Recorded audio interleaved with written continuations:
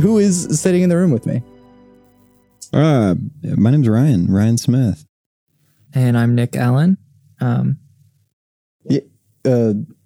then, like, who is Ryan Smith and who is Nick Allen? Yeah, we're here from Oklahoma City, and I'm a singer-songwriter. I play guitar, and in this context, I guess I should introduce myself as a double bass player who plays with Ryan. And also we just all met at a poetry open mic where I was reading some prose because I consider myself a writer as well as a musician. The two arts that I participate in as much as I can and feel inspired to do. So, yeah. Oh man, that was a great intro. I want to go back on mine. You can explain more. I mean, like, who is Ryan Smith? Or Nick Allen. It's like, yeah, we're just some guys that live in Oklahoma City. Yeah. We've just been playing music together for a few months now. Yeah. We're big in East Texas. Yeah. We had a first music gig. One of my first music gigs, I think, ever. Playing at a bar down in East Texas near Tyler, about a month or so ago, and that was wild fun. I mean, it was 3 hours. Yeah. Mainly covers, but lots of covers. Yeah, it was a lot of which were very fun to play. So. Yeah, it was really great. It was a lot of country songs. Yeah, we make music that is, how would you classify, like, folk music, I guess? Yeah, I don't like the term folk pop, but it's pop. I mean, pop structure, you know. It is structured chorus. That way. So it's like most music that people listen to is probably pop music. Yeah. This is the hard thing about, I've had hundreds of musicians on this podcast. So, like, genre is bullshit. We can just, like, get that out of the way right away. Like, genre isn't real. You can just be a creative person and make the thing that you want to. And if one day you write what might be classified as a folk song, and then the next day you write a rap song, it doesn't change the fact that, like, you're still making music or you're still expressing yourself creatively. So yeah, I mean, but we also have to sell ourselves to an audience and be easily classifiable. So yeah. So adding nuance to things, I feel like I could call our music folk music and feel okay with that, knowing that, like, it's just expedient to do so. It doesn't actually define our sound, which we're also still figuring out because we've only been playing, you know, for a few months. Yeah. We really only had a house show, which was the only time I think that we played a full set together. Yeah, of just originals. Yeah, but yeah, it's hard to say anything but whenever you've got a stand-up bass and a guitar, and you're singing into a mic, and I'm playing ones and fives and slapping it and dancing around. Very folky. Yeah. I mean, do you even use the bow? I do. Oh, yes, he does. And I use the loop pedal too, or at least I try to. So I got a little pickup on my bass that I can plug into. That's hard to pull off live with two people, though. To stay in time and it's tough. But we've pulled it off successfully twice. Yeah. So there's a Boss RC300 behind that curtain right there. So I know full well the struggles of one, looping by yourself and then looping with other people, making sure that other people can hear it, making sure that it happens all right. Yeah. Because, like, a single mistake on a looper and you got to start the whole thing over. Well, on mine, you can erase the previous recording. Right. Yeah. So I'm practicing a lot of loops right now because I'm going to be playing with a couple of rappers. Ooh, yeah. At the end of the month. Can you plug that? Because that's pretty cool. Yeah. You can say whatever you want in here. I'm playing bass and doing loops for Finite Galaxy on April 29th at 4 p.m. at Yellow Dog Coffee, which is the weekend of Norman Music Festival. I think somebody told me today that that's the same day Chance the Rapper is doing his free show in Norman. So in a way, you're opening for Chance the Rapper. Yeah, because it's at 4 p.m. Chance sure as hell's not playing at 4 p.m. Right. Yeah, I'm super excited. Playing Norman Music Festival has been like a dream I didn't know I had, because I just never thought I'd be able to do it. But and then playing at a coffee shop with some really good local rappers is super duper exciting. And you got scouted just off of doing loops on Instagram, right? Yeah, I post videos of just me playing the double bass with the loop pedal. Yeah. Yeah. Sundeep is the kind of dude that he's a real go-getter. He he sees a thing, he likes a thing, he'll reach out, he'll be up in your face about it because he likes to get shit done. So yeah. I mean, he messaged me and then we met up like a couple days later, and it went super well. I'm very excited because I didn't know if it was gonna work out. It's like I'm gonna be like playing loops on my bass. Like, what is that even gonna? Yeah, it was hard to conceptualize until I actually was in the studio with them doing it. Yeah, but I mean, it's rap music, so I mean. It's all loops. Yeah, exactly. And so like, I don't have to worry about like being in sync because they'll just have to be able to hear it. And that's really all. Yeah. So I guess how did this musical collaboration begin between you two? Well, I guess that kind of gets us back to the name that we're going to kind of stick with now. We've been playing around. I mean, we haven't been playing together for too long. So the names we've gone by so far is we just various names that I don't even know if it's worth mentioning, but necessarily. The name that we're sticking with now, we're calling our duo Compost Adjacent. Because we met doing compost adjacent things. We compost on the weekends. We would pretty involved in a compost lot operation at a local urban farm, not too far from here actually. On Saturdays. And yeah, that just seemed to kind of fit the, aura of. It feels right. Yeah. Yeah. It feels and it's right. fun. It's a fun name. Yeah. Anyways, yeah, that's how we started playing. Well, we started playing music together. I remember I have a very strong memory of sitting around last fall. At the land? Yeah, at our friend's land. And Ryan played one of his songs, or he played a couple of them, I think. But I just remember, like, I heard it and I just really wanted to play with him. I wanted to play. And yeah, and then I told him that. And I haven't really done that much before. I've played when people ask me to, not always super, eager to do it. But I was eager to play with Ryan and we got together, started playing together. Man, I'm glad you did too. It's been a hell of a ride. It's fun. Yeah. It's a lot of fun. Yeah, I had never really played music out loud to other people before, so that was quite a bit to get to share that just, with friends and stuff, just kind of around a campfire. But yeah, oh man, what a trip, like going and I mean, we were kind of just handed the gig at that little restaurant down in Texas. But oh man, I mean, I guess the first time that I had really performed was at that one of the open mics in town.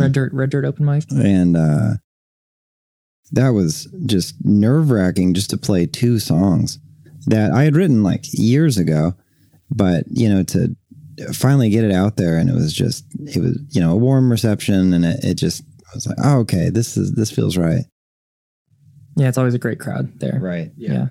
But I mean, then having like a double bass behind you Yeah, the one, just everyone should go to open mics, even if you're just going to like say two things on stage. Like it just really makes you feel comfortable and welcomed. But also the Red Dirt open mic specifically is a extremely welcoming space. It's probably one of the best mics in town. Yeah, I think so. I'm excited for it every month.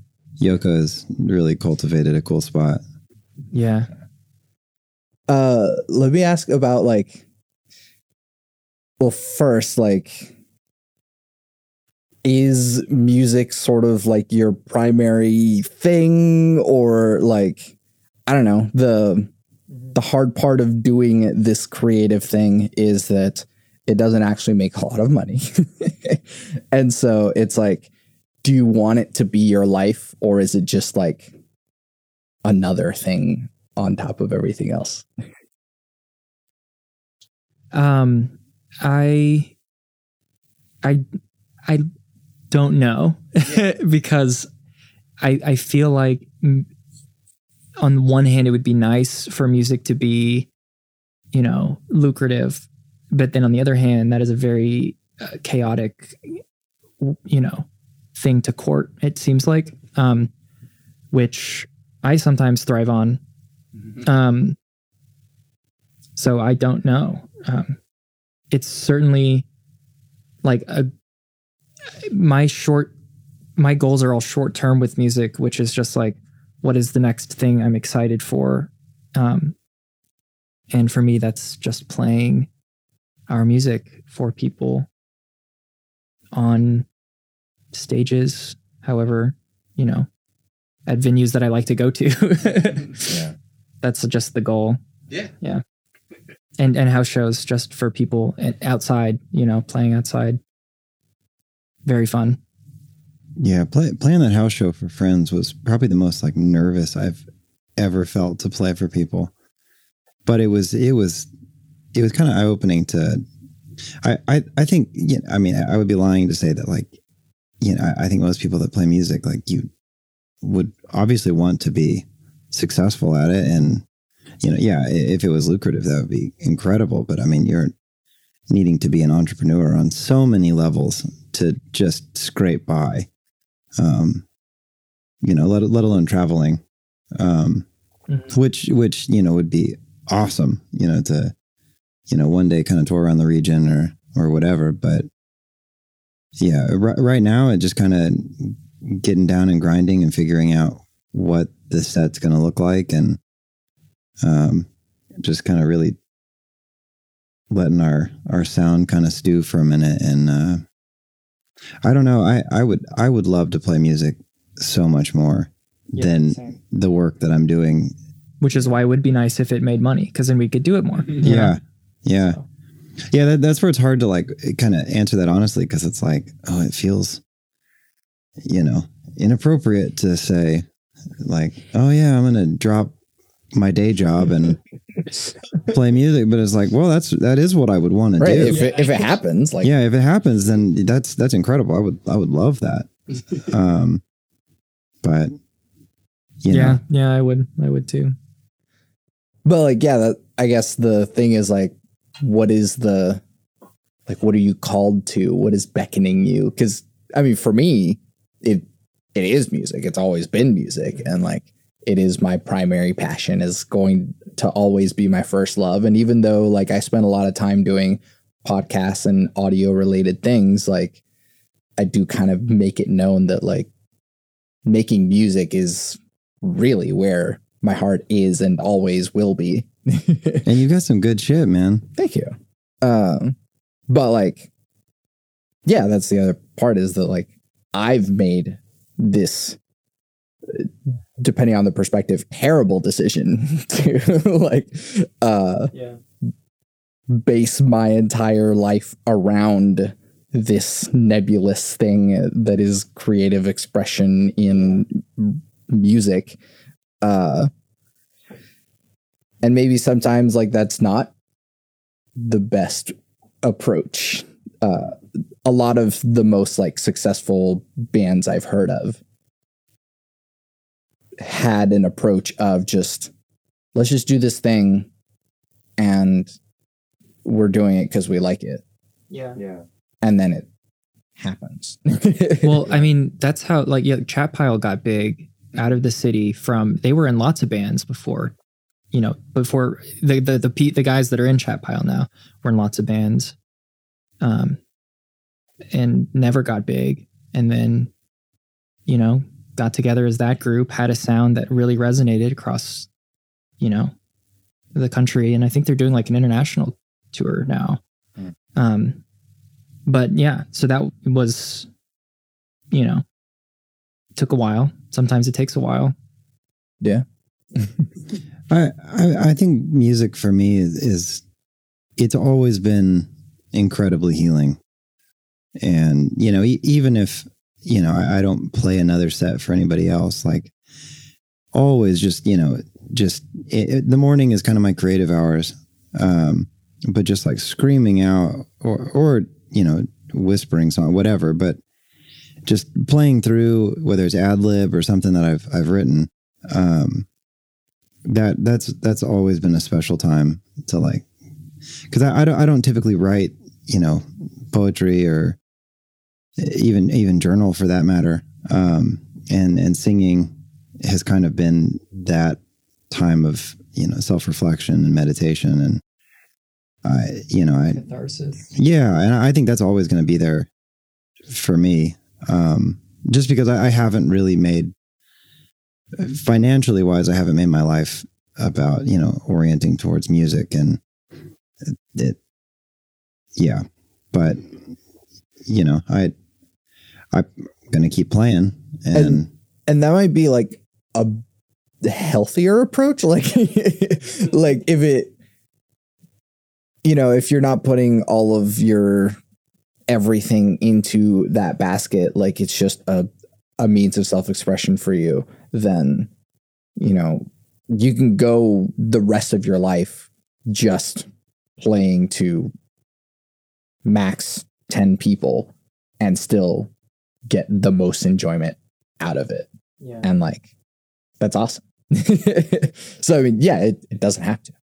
Just having like, it's really been encouraging, playing some of the open mics and other stuff. And, a couple songs that I've written kind of dealing with, one song in particular dealing with, death of a friend, decided to take his life. And that's a really rough song. And I haven't really edited it too much, after I had written it, and it was shortly after he had passed. And anyway, I had played it at an open mic, and it was impactful to have people come up and just kind of share their story and just similar experiences, and just kind of realize like, we're all feeling the weight of the world right now. I mean, we always are, but just getting to share that and feel that like from other people, and like know like, okay, this isn't just my words, like this is, I'm embodying what other people are feeling as well, is just, I don't know, otherworldly. James Baldwin says suffering is your bridge. Suffering it's a bridge between people. So it's like you share something that is heavy on your heart, and it's like you put it out there, and then there's other people who also reach out into the same space, and it's just a way to connect. Yeah.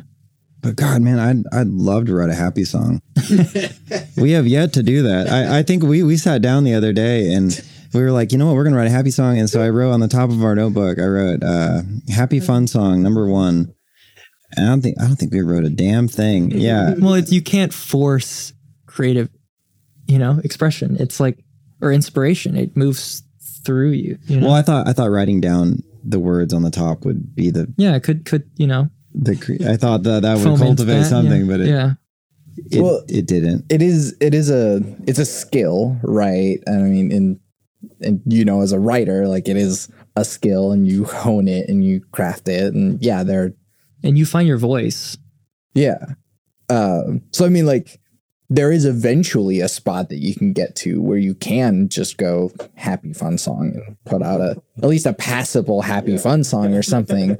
But like, if it means anything to you, or if it like does what you want it to, or that is kind of where it goes somewhere else, to where it's like, even if you are forcing it and like getting something out of it, is it like, what's it for, Yeah. Yeah. Like I do not like releasing writing that I don't like, Yeah. And music is similar. Yeah. Well, there's this weird paradox that happens when like deadlines are a thing, which are great inspiration, unless you don't hold to those deadlines, which also definitely happens. I forget which writer said it, but it was like, oh yeah, I love deadlines. I love the sound that they make when they go whooshing by. Exactly. But like, and then the other part is like, even if you put something out really in like a rushed state, or you go to an open mic and you're just like, oh, this thing isn't done, but like, and then everyone sort of accepting it anyways. And then you get to like see what's there that you still enjoy about it anyways. And it's like, oh, maybe it didn't have to be what I thought was perfect. Yeah. Right. Yeah. What I thought was holding it back. Most of the times that we play, like, well, all of the times that we play, you're not singing, you're playing with your fingers and not, missing a beat, and it always sounds great. We're really looking at me to like, okay, is Ryan going to remember all the words? That's fucking hard, I don't. Yeah. And I don't always remember all the words, and it's been encouraging to like, because we really don't even have anything like formally recorded. So nobody knows any of these songs. So if I miss a whole half of the song, or even just a few words, like nobody knows. Yeah. And it, and yeah, I mean that it's been encouraging, just like, people coming up afterwards and like, that was great, or, whatever. I don't think anybody said great, but that was fantastic. We've gotten fantastic. No greats yet. Yeah. We're working our way up. You got to fill in the gaps and you get fantastic all the way up here, but like, great, you gotta, we need more mid songs. You gotta work for that. You gotta have some happy fun songs for great. Yeah. I mean, at the open mic tonight, the stuff that I read was just like, it's like if writing is like, you're regurgitating a lump, and then that lump is like unformed, and you like get your hands in that clay and mold it into something that then is presentable, or then you're happy with and conveys what you wanted to convey. Like tonight I was just showing my lumps, and there's something useful in that too. And just sharing in general, whatever creative, expression that you're working through. This is something that I wanted to move towards, which is like creative community and creative spaces that like, these kinds of relationships and these kinds of, fusions and bands and stuff like that, like they happen only because there was a space in the first place to like allow it. Well, I guess in one way, like what's been the situations that you've been in that like have allowed for that to happen, and then like how can we keep making that happen? Right. I mean, I guess in our particular circumstances, like Compost adjacent, like we just volunteering at a local urban farm, like we every so often the community there will host a time that they call it common play, but just people in the community will come and just bring guitars, tambourines, whatever their voices, snacks. A great idea, you know? Yeah. Getting together and making music for the hell of it. Yeah. And it's great, you know, just playing folky tunes, playing whatever. And then, you know, I'll bring my guitar if I don't know the song. We're just noodling. But yeah, it just opens the door to all sorts of connections, you know, with other musicians and, you know, writers. And I mean, just all sorts of creative folk. Yeah. So what have been those places for us, in terms of music? I don't know. I mean, you've had a lot more like experience playing with all sorts of people. Yeah. Just with your education. Yeah. I mean, I got a degree in music from OU, and that was nice. Like, I mean, it would, but I don't really do classical music anymore. So it's like, but now I know some good classical musicians. But what is nice about that is it's a space that's made, that's there. And what's not nice about that is it's fucking expensive. And I'm not trying to join an orchestra anymore anyways. So it's like, it doesn't, if that's not what you're trying to do or join a jazz band or an opera, or I don't know, do that big stuff, it's not actually necessary to connect people who are talented and make music. But I can't think of, I mean, we didn't meet through musical means, but then actually we connected through music because of meeting up in this shared community space and then playing music in that shared space. Yeah. And there needs to be a lot more of that. Hopefully we'll be playing lots of just free shows that can foster those connections. Yeah. Yeah. And maybe paid shows. And paid shows, going back to that other question. Sure. I mean, I talk a lot about music education because like I've spent a lot of time in music education as well. At this point, like if I had known what a master's degree in music composition would like look like on the other side, I wouldn't have paid for it. Like, but I mean, I'm really glad that I did it, but I also know what it took to like get there. Yeah. And I could do that by myself. Yeah. So I having gotten a degree in music and also having this long-standing love of writing, but not studied it in school. What I am trying to do and find in this city is the bits of like a creative writing program that I think would be really beneficial to my writing practice, which would, so one of the big things that would entail would be being with other writers and having critiques, you know, and sharing and supporting and bolstering and connecting with creative writers, right? Because you get that in a school. You get that if you're a musician with musicians. You get that if you're an artist with other artists. Yeah, so the Red Dirt Poetry Open Mic is a great place that connects writers. There's there's lots of open mics. I do a writing group every month.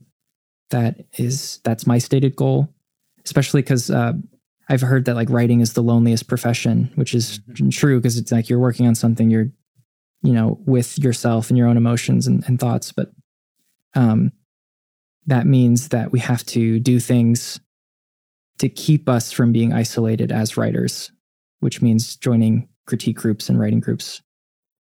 Yeah. Which, I mean, talking about cultivating spaces, like you've successfully, you know, put on this writers group, you know, every second Tuesday of the month. Currently. Yeah. I mean, you're also in the works of like putting together an actual like writing critique group. Yeah. Which, if anybody listening has tips. I did not go to school for this, so I don't, I have some friends that do, or actually just really one friend that I know, shout out to Frankie, who actually went through the system and is going through the system and has great, wonderful advice and critique whenever we share things and do critique. So if anybody knows more about that world, I'm trying to do it, but I'm kind of like, paving the path as I walk it. Mm-hmm.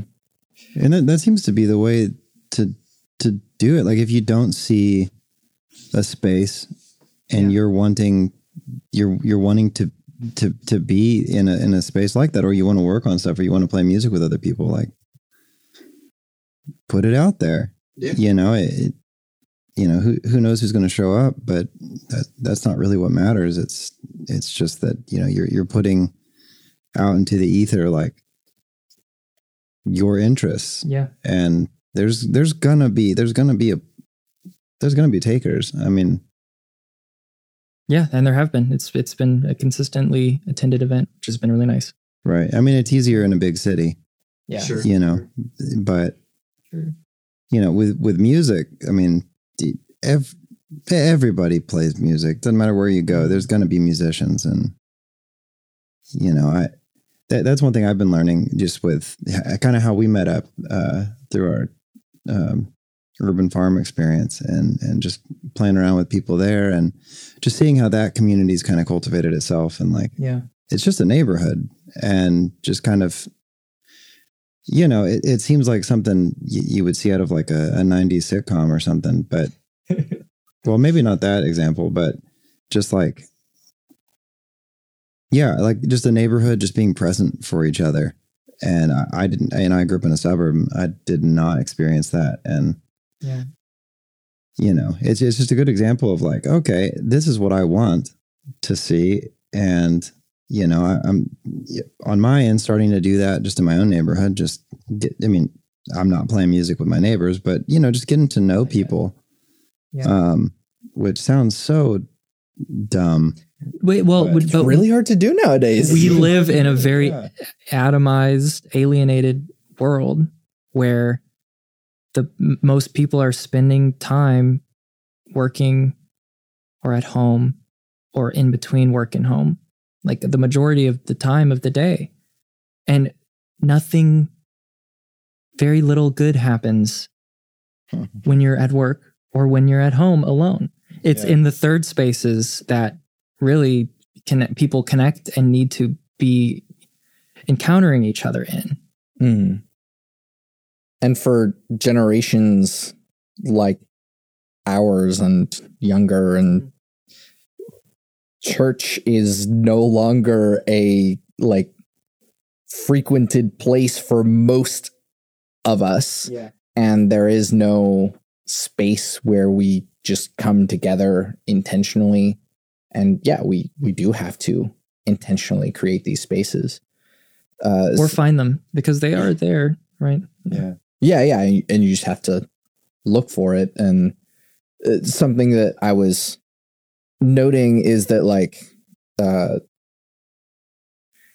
since you have like a very, Nick, you have a very like educated background in music, whereas like, I don't know about your educated background in music. I do not. Yeah.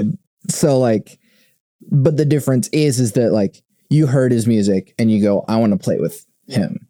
I see that like, I like it. And so like game recognized game regardless of like the level of, And so I don't think like it's not necessary for, and you're talking about like your writers groups as well, as like, you don't have to have someone there that like has a doctorate in whatever to like be able to share in writing and be like, I like this thing or I don't like this thing. Yeah. This works for me and this doesn't work for me. Yeah. I mean, I see it a lot like kind of like with language. I mean, music is language, but you're very well versed in a lot of musical language.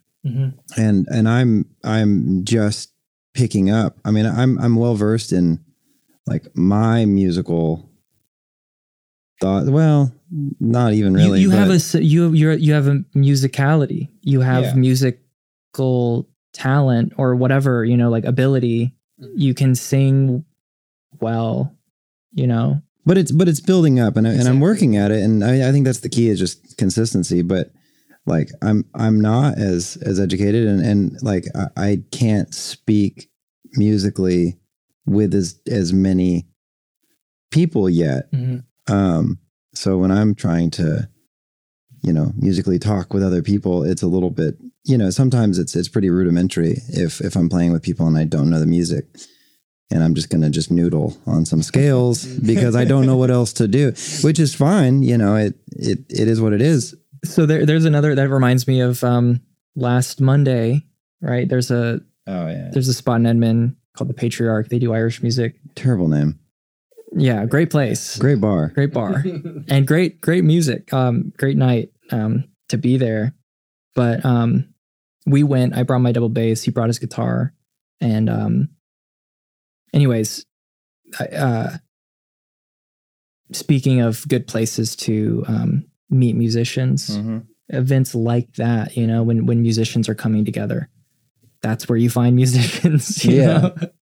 Well, and I think it's a really good thing that one, knowing that like, Ryan, you're kind of out of your depth. You're like, I don't really know what I'm doing, but still putting yourself in that situation anyways. And that's the best way to learn is that like, hey, I'm not the smartest person in this room.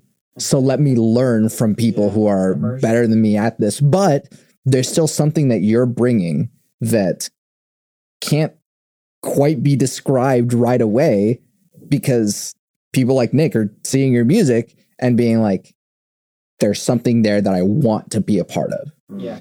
And that doesn't require any sort of like formal education, whatever that means. Yeah. And it is the best way to learn, like you said. So if you want that, if that is something that you want, and like if you want to be able to speak that language, that particular language that is, very informed by my specific, training in music or whatever, then you can start to learn, pick that up piece by piece and just learn as you go along. But yeah, that's just the language to talk about music. But the more important thing is, that music behind, that you're actually making and singing and playing. Right.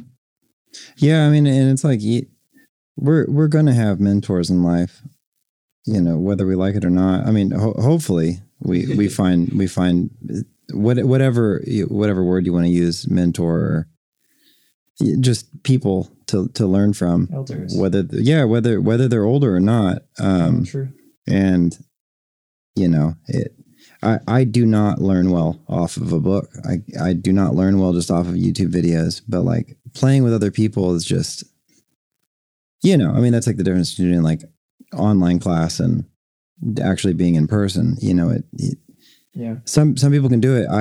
I get, maybe I'm like, all of the rest of humankind, the past millions of years that didn't have the internet. And like, I really do need, I get a lot more out of like being in physical presence of like musicians that really like have learned their craft and know what they're doing. And even if I'm not going to like come even remotely close to what they're doing, just like seeing the way they're doing it and just being in their presence is just, I'm really interested in like a master apprentice kind of dynamic for education. And because I feel the exact same way. Like I don't want to learn through reading about something. I'd much rather learn by doing it or by being shown by somebody that knows what they're doing and is like a master at what they're doing, or master whatever, like just somebody that knows how to do something that you want to do and learning from them in a reciprocal relationship. That's like ideal. Yeah. Yeah. I mean, and when I speaking for myself, when I get like put off or frustrated, like when I'm at home alone, I'm trying to learn a song or a scale or whatever, and I'm not picking it up, that frustration just kind of like, yeah, all right, screw this, I'll just move on to something different, and then I do. But like having that like kind of mentor or just somebody that's knows what they're doing, like in your presence, it's so inspiring. It's so inspiring to just keep at it. Yeah. We were talking about Victor Wooten the other day, but he learned a lot of his bass playing from playing along with like Miles Davis, like CDs, because it's like you can't get in a room with Miles Davis, but you can play along with him, because you've got his music. So it's like I try to learn writing through reading writers that I love. Because it's like, whoa, how did they do that? That was, Yeah, you were getting called out the other day. Yeah, I did. With your writing style. Yeah, so I just had been reading some China Mayville, who's a British weird fiction author. I was about to say, explain that. Yeah, kind of, it's weird stuff. I don't. He's a good writer, but I was reading some of them, and like the thing I was working on, I'd finished reading it for my writers group, and somebody that came recognized my Mayville influence for that particular passage, and said, "Oh, that reminds me of China Mayville," and I was like, "Oh shit!" Right? Which, how niche? It's like whatever, what you consume, you expel, Yeah, well, I mean, and there's this thing in today's episode of Capitalism Ruins Everything, like the fact that we have to like protect intellectual property for the sake of like making money off of it, instead of like the jazz tradition of like, here's a thing that someone did and I'm going to quote it, like, you get it. Is very like, you just can't do that anymore. And so it's like, yeah, of course I'm gonna like steal this thing, I like it, it's good. Yeah, that's true in the folk tradition too. Yeah. Folk and jazz, and I mean, in any kind of music that isn't academic or isn't necessarily ruled by money, right? It's not academic, it's not pop, it's like this music from people. Below, from people. There's that reciprocity between the artists of like playing each other's stuff. Mm-hmm. Well, I mean, like half of the stuff that I'll just like ad lib is just a regurgitation of Hank Williams chords, which is just 3 chords over and over and over again. And if I want to change it up, I'll just put a capo on and play the same chords. And it's so funny that, like, I mean, going all the way in the like music theory rabbit hole and like coming out the other side, it's like, wow, there's so much here, like at first. And then you really learn it. And then it's like, wow, 12 notes really isn't that much. And then like we really only use like 7 of them most of the time. Yeah. And then really like you can do so much with just 2 or 3 chords. Yeah. Like, so that's not even all of the notes necessarily. So like, cool. Like, like it, once you get advanced enough, it gets simple again. And so it's like, sure, I'm regurgitating this Hank Williams stuff, but like also it's good. And there's a reason why like he was able to do so much with 3 chords. And there's a reason why you're able to do so much with 3 chords. And why his music was able to connect with you.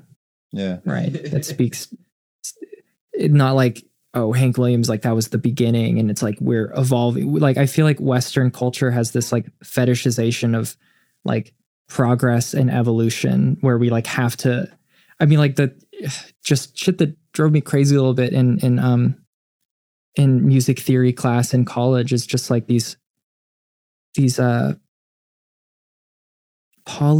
tonal pieces that just sound like garbage because it's like this like flawed logic. It's like, okay, we moved from like, you know, from one line of music to multiple lines, and now like we're playing at like different keys at the same time, and it just like sounds fucking awful. It's like maybe my brain is like not advanced enough to like appreciate it. Yeah, but you're also not a fucking robot. Yeah, and exactly. It's like, so sure, here's like 12-tone serialism, and like there's a lot of cool mathematical stuff going on in there, but like just like a hobby for these guys. Yeah, I don't know.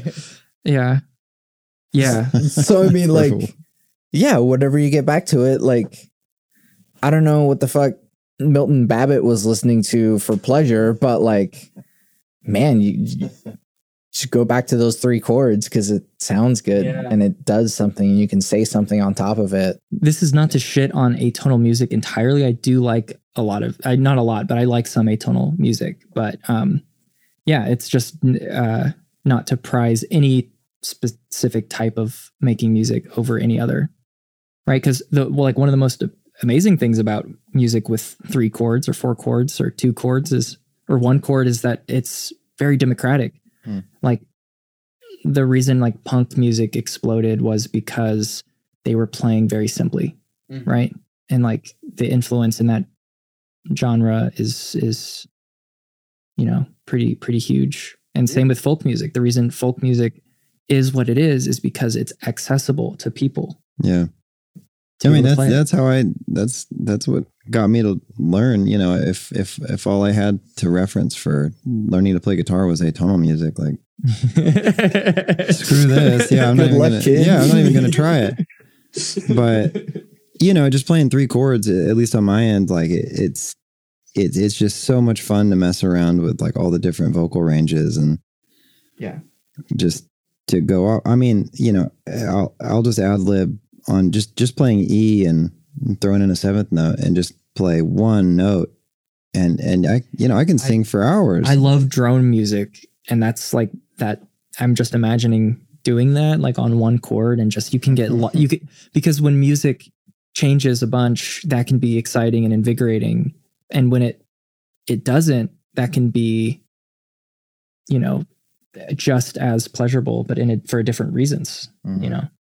So just like listening to the same chord for a while, if the texture and the soundscape is like, you know, doing something beautiful, then I love that. Yeah. I mean, context is everything, right? So like at some point, again, with like highly expressive music or highly emotional music, like I think of metal, for example, like, and metal also started pretty simple, just like, hey, here's simple stuff, but like pretty fast. And then you get like prog metal and like, here's 12 time signatures and like crazy fast licks and stuff. And like, it's cool and it's a lot, but like there's a time and place for it. Yeah. And so if you're not feeling that, it still doesn't say anything for you. And if like, and if what you're feeling is like writing a song about your friend, like that, it doesn't matter how complex it is because it's very true to you. Yeah. For real. Yeah. Yeah. I mean, I don't, you know, I really don't mess around with, I think most of the songs that I make up are like just a variation of E and A and maybe B7.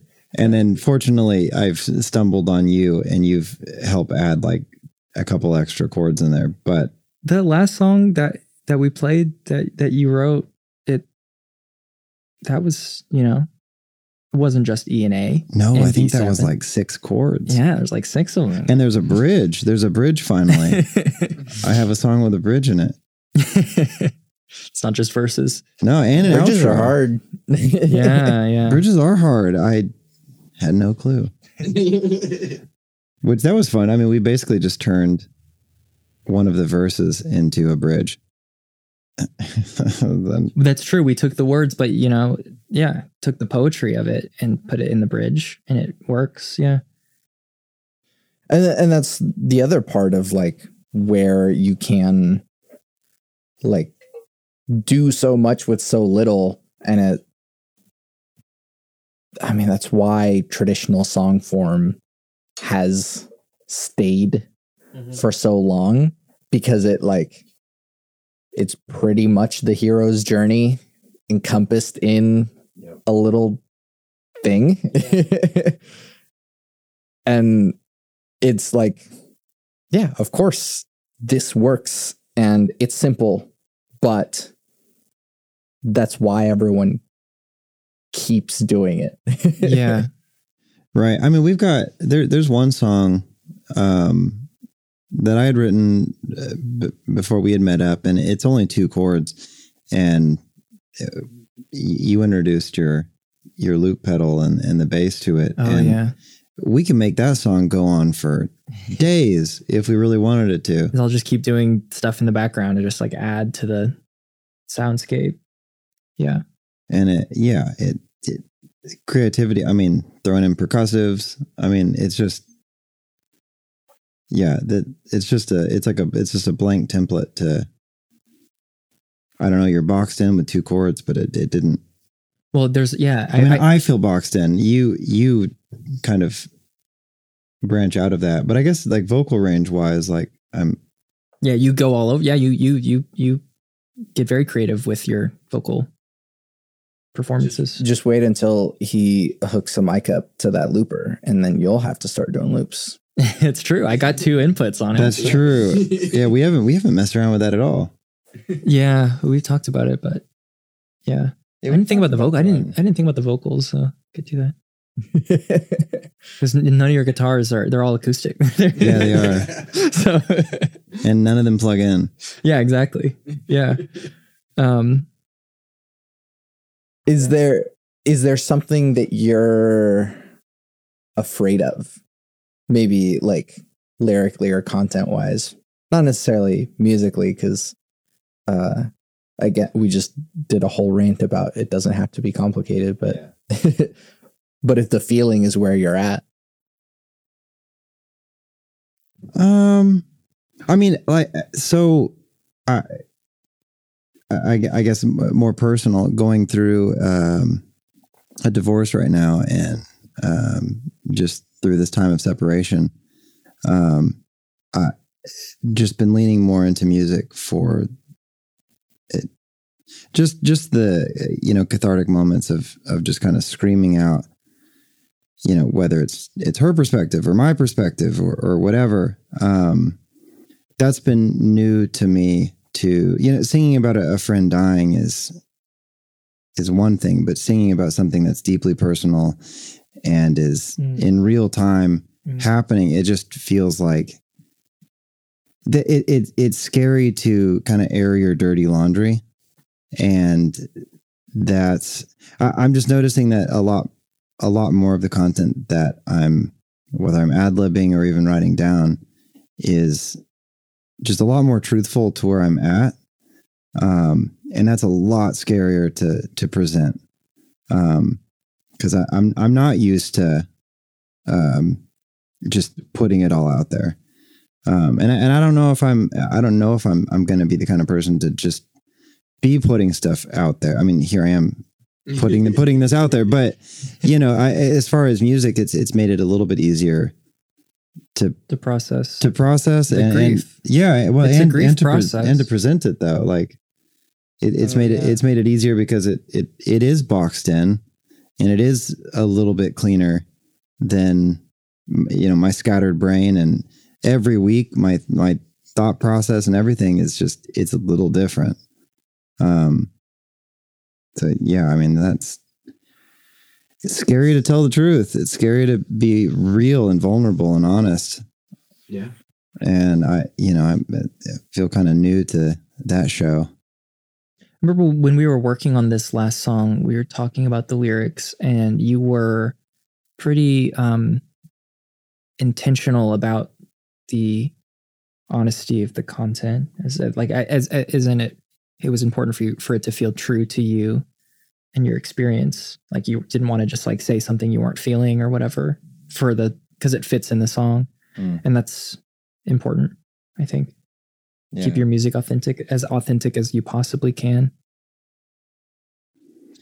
Yeah. The most recent song that we've been working on, we call it Linger. And it's not too terribly long of a song, but kind of touch in some of the lyrics just about resentment. And that's been something that just been having to process, is like how much resentment, not necessarily for my spouse, but just like resentment for so many people and things in my life, whether it's, familial relations or the, church trauma or whatever. Like there's just a lot of resentment build up, and just kind of having to realize, like, I have a lyric in there of like, I'm drinking the poison expecting her to feel this pain, and nobody's going to be feeling this pain. Church trauma, nobody in any of my religious upbringing background, like, is going to hear any word I'm saying or even care a lick about what I'm talking about. I'm the only one that's feeling any part of this pain. But suffering is your bridge. But suffering is the bridge, and it's opening up so many other conversations with just, other people that are feeling a lot of the same things. Yeah. And a lot of, and it kind of a tangent, but it's cool to process stuff and like really scream stuff out.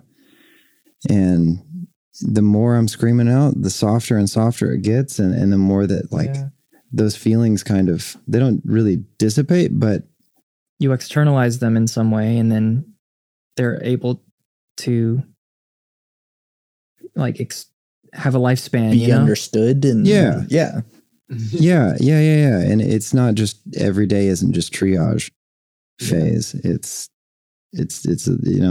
just a little more real, and actual healing happens. It turns out, which is nice. Yeah. And I'm sure, like, maybe a long time from now, maybe you'll still keep playing these songs, and then they'll be true to you in a different way. That's something I've been noticing in playing a lot of stuff that, like, I wrote a long time ago. You're saying that? Yeah. It's stuff from over like 10 years ago. Content, yeah. And how they've sort of been reframed by the rest of the experience. And it's like, it's not even necessarily, like, these songs aren't even necessarily true to me anymore, but in some ways they're more true because of how deeply I understand them in a complex way that I never understood whenever I initially wrote it. Yeah. Do you have an example from one of your songs you're willing to share? Yeah. So it's funny that, like, the second song that I played tonight is called Right Now, and it is about being mad, and it was a way for me to, like, put myself in my partner's shoes, and that it was like, I don't know, at the time, and I'm sure a lot of men tend to deal with this, is that, like, we tend to be fixers. And so it's like, hey, can I, like, make you feel better? Yeah. It's like, don't make me feel better. Like, let me sit in this. Please sit in this with me. Yeah. And it's taken me so long to, like, and I wrote that song a long time ago, and it, like, every time I do, I understand it in a deeper way, in a more real way. And, like, in a way, I'm understanding what I was trying to do to myself by, like, writing it in the first place. But yeah, just the more removed I am from, like, the initial time that I wrote it, the better I am at understanding what it was that it was trying to say. Isn't that crazy? I mean, that's just real weird brain magic. Yeah. Where your brain was like miles ahead of where you were at that moment. The illusion of time. Well, sure, but also It's like not linear. the emotions were true. Yeah. Right. And that's what it was communicating first. But then like to understand them in a more like intellectual way, like that has been a processing that's taken a long time as well. Yeah. And yeah, the emotions are still true, but like I can understand them better now. Yeah. Like you were saying, going to school for music theory. Well, no, it's like you knew how to play, but right. The thing is that like all of this musical knowledge and rigor and academia has helped me to understand what is happening. But it's hardly ever been a priority for academia to understand why. And that's still like, I have a master's degree, and those were still like the harder conversations to have with instructors. That like, I had a fucking argument at a teacher's house that like, nah, man, like the text absolutely informs our understanding of the piece. You can't just look at the like what's on the score. Like they wrote notes on it. They were writing in the journal all the time, or if there's fucking lyrics, like, and the fact that like academia doesn't value that as much, even though it's been here the whole time. Like the emotional intelligence is part of the musical experience, but like academia doesn't give a damn about emotional intelligence. It only cares about intellectual intelligence. Yeah. And things that are quantifiable too. Yeah. Right. Qualitative things are harder to form logical arguments around and make, nice points about. So they tend to be overlooked in lots of academia, I feel like. Maybe, I don't know. It's just hard. Yeah, it's hard to do science in certain areas. It's hard to do. Yeah, it's hard to talk about like why certain pieces of music make you feel the way that they make you feel without really having like a spiritual conversation or like a philosophical conversation that goes outside the bounds of music theory or whatever it is. Mm-hmm. But yeah, and to kind of go back to that thing is that like you played your music, Nick understood it. Yeah. I felt it. Yeah. In a way that the rest of the what chord is he playing, or what, like how high in the range, and like the melody did a thing in this direction, like that doesn't matter whenever like you said truth in some way and it connected. I didn't even know what I wanted to play with him. I didn't know and that song that I'm thinking of, it's one I use the bow on, and it's so fun to just like play these really pretty lines while you're singing. But that just came supernaturally as well. Yeah. Because it's been quite a bit actually. Where can people find you in your things? I know there's probably not like an official thing, but at least how can they keep up with? Yeah, right. I mean, we kind of just confirmed our band name here on the spot, so that's real helpful. I mean, we're both on Instagram, but it's just our individual personal accounts. We could make an Instagram account for our music. Yeah. Anybody listening, stay tuned. Big things Big coming. things coming soon. Yeah. Compost adjacent. At least plug your own things that you want people to see. Yeah. But yeah, Compost adjacent will be here in Oklahoma City. Actually, we will be playing doing compost. We will be composting every Saturday, 9 to noon. That's not even Compost adjacent. No, that is actually compost. But we are adjacent to compost while we're there. Right. And that is a good meetup ground. It doesn't smell too bad. We do it right. Yeah, but sometimes it does. Yeah, there's plenty of coffee grounds. It neutralizes the smell. They smell good. Sometimes it grows. I don't want to gross people out, but like sometimes we get like coffee grounds from like local coffee shops, and there's like a little like layer of like this neon green mold. So but it still smells like great. Like smells like coffee because it's so strong. Mint chocolate coffee. Yeah, it's like it's like mint coffee. Yeah. We are playing at a nowhere near here. There's a music festival of sorts in Tyler area in East Texas called the Junebug Festival. Yes. We're trying to get big in East Texas for some reason. For some reason, we're trying to get big in a place that is conveniently too far away. Shout out to our friend Cadence, who lives there and is connecting us with the cool people and cool artists that she's meeting. For real. Anyways, my Instagram is in Alan Writes. I post about my writing stuff. I post music stuff. Anything that I'm like involved in, I'll try to promote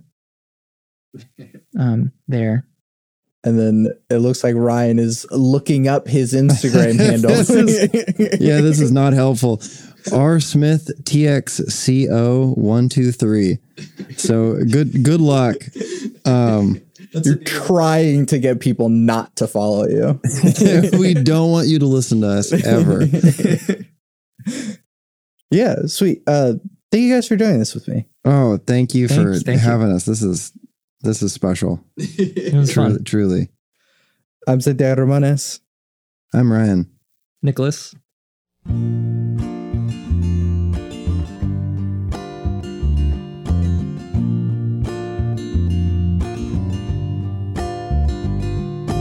Dripping from exhaustion, another sleepless night, feelings of resentment, the poison of my life, one for me to drink, for her to feel the pain, but it's only my shame. How am I the only one to blame? Troubled love is what we had, static movements fade to black.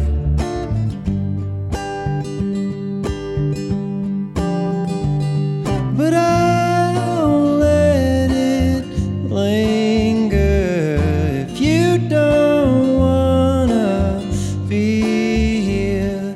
I'm driving myself crazy.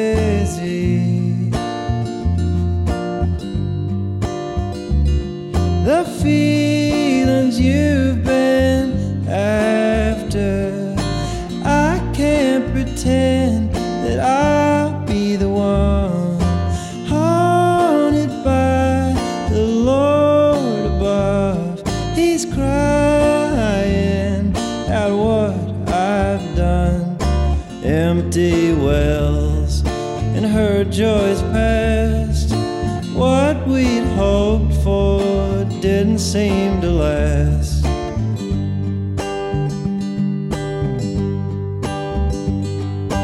Bringing up hope just to let it fall down, seething rage, feeling lonesome in my own town, moving on what I need to want, but my heart's fixed to have me stuck.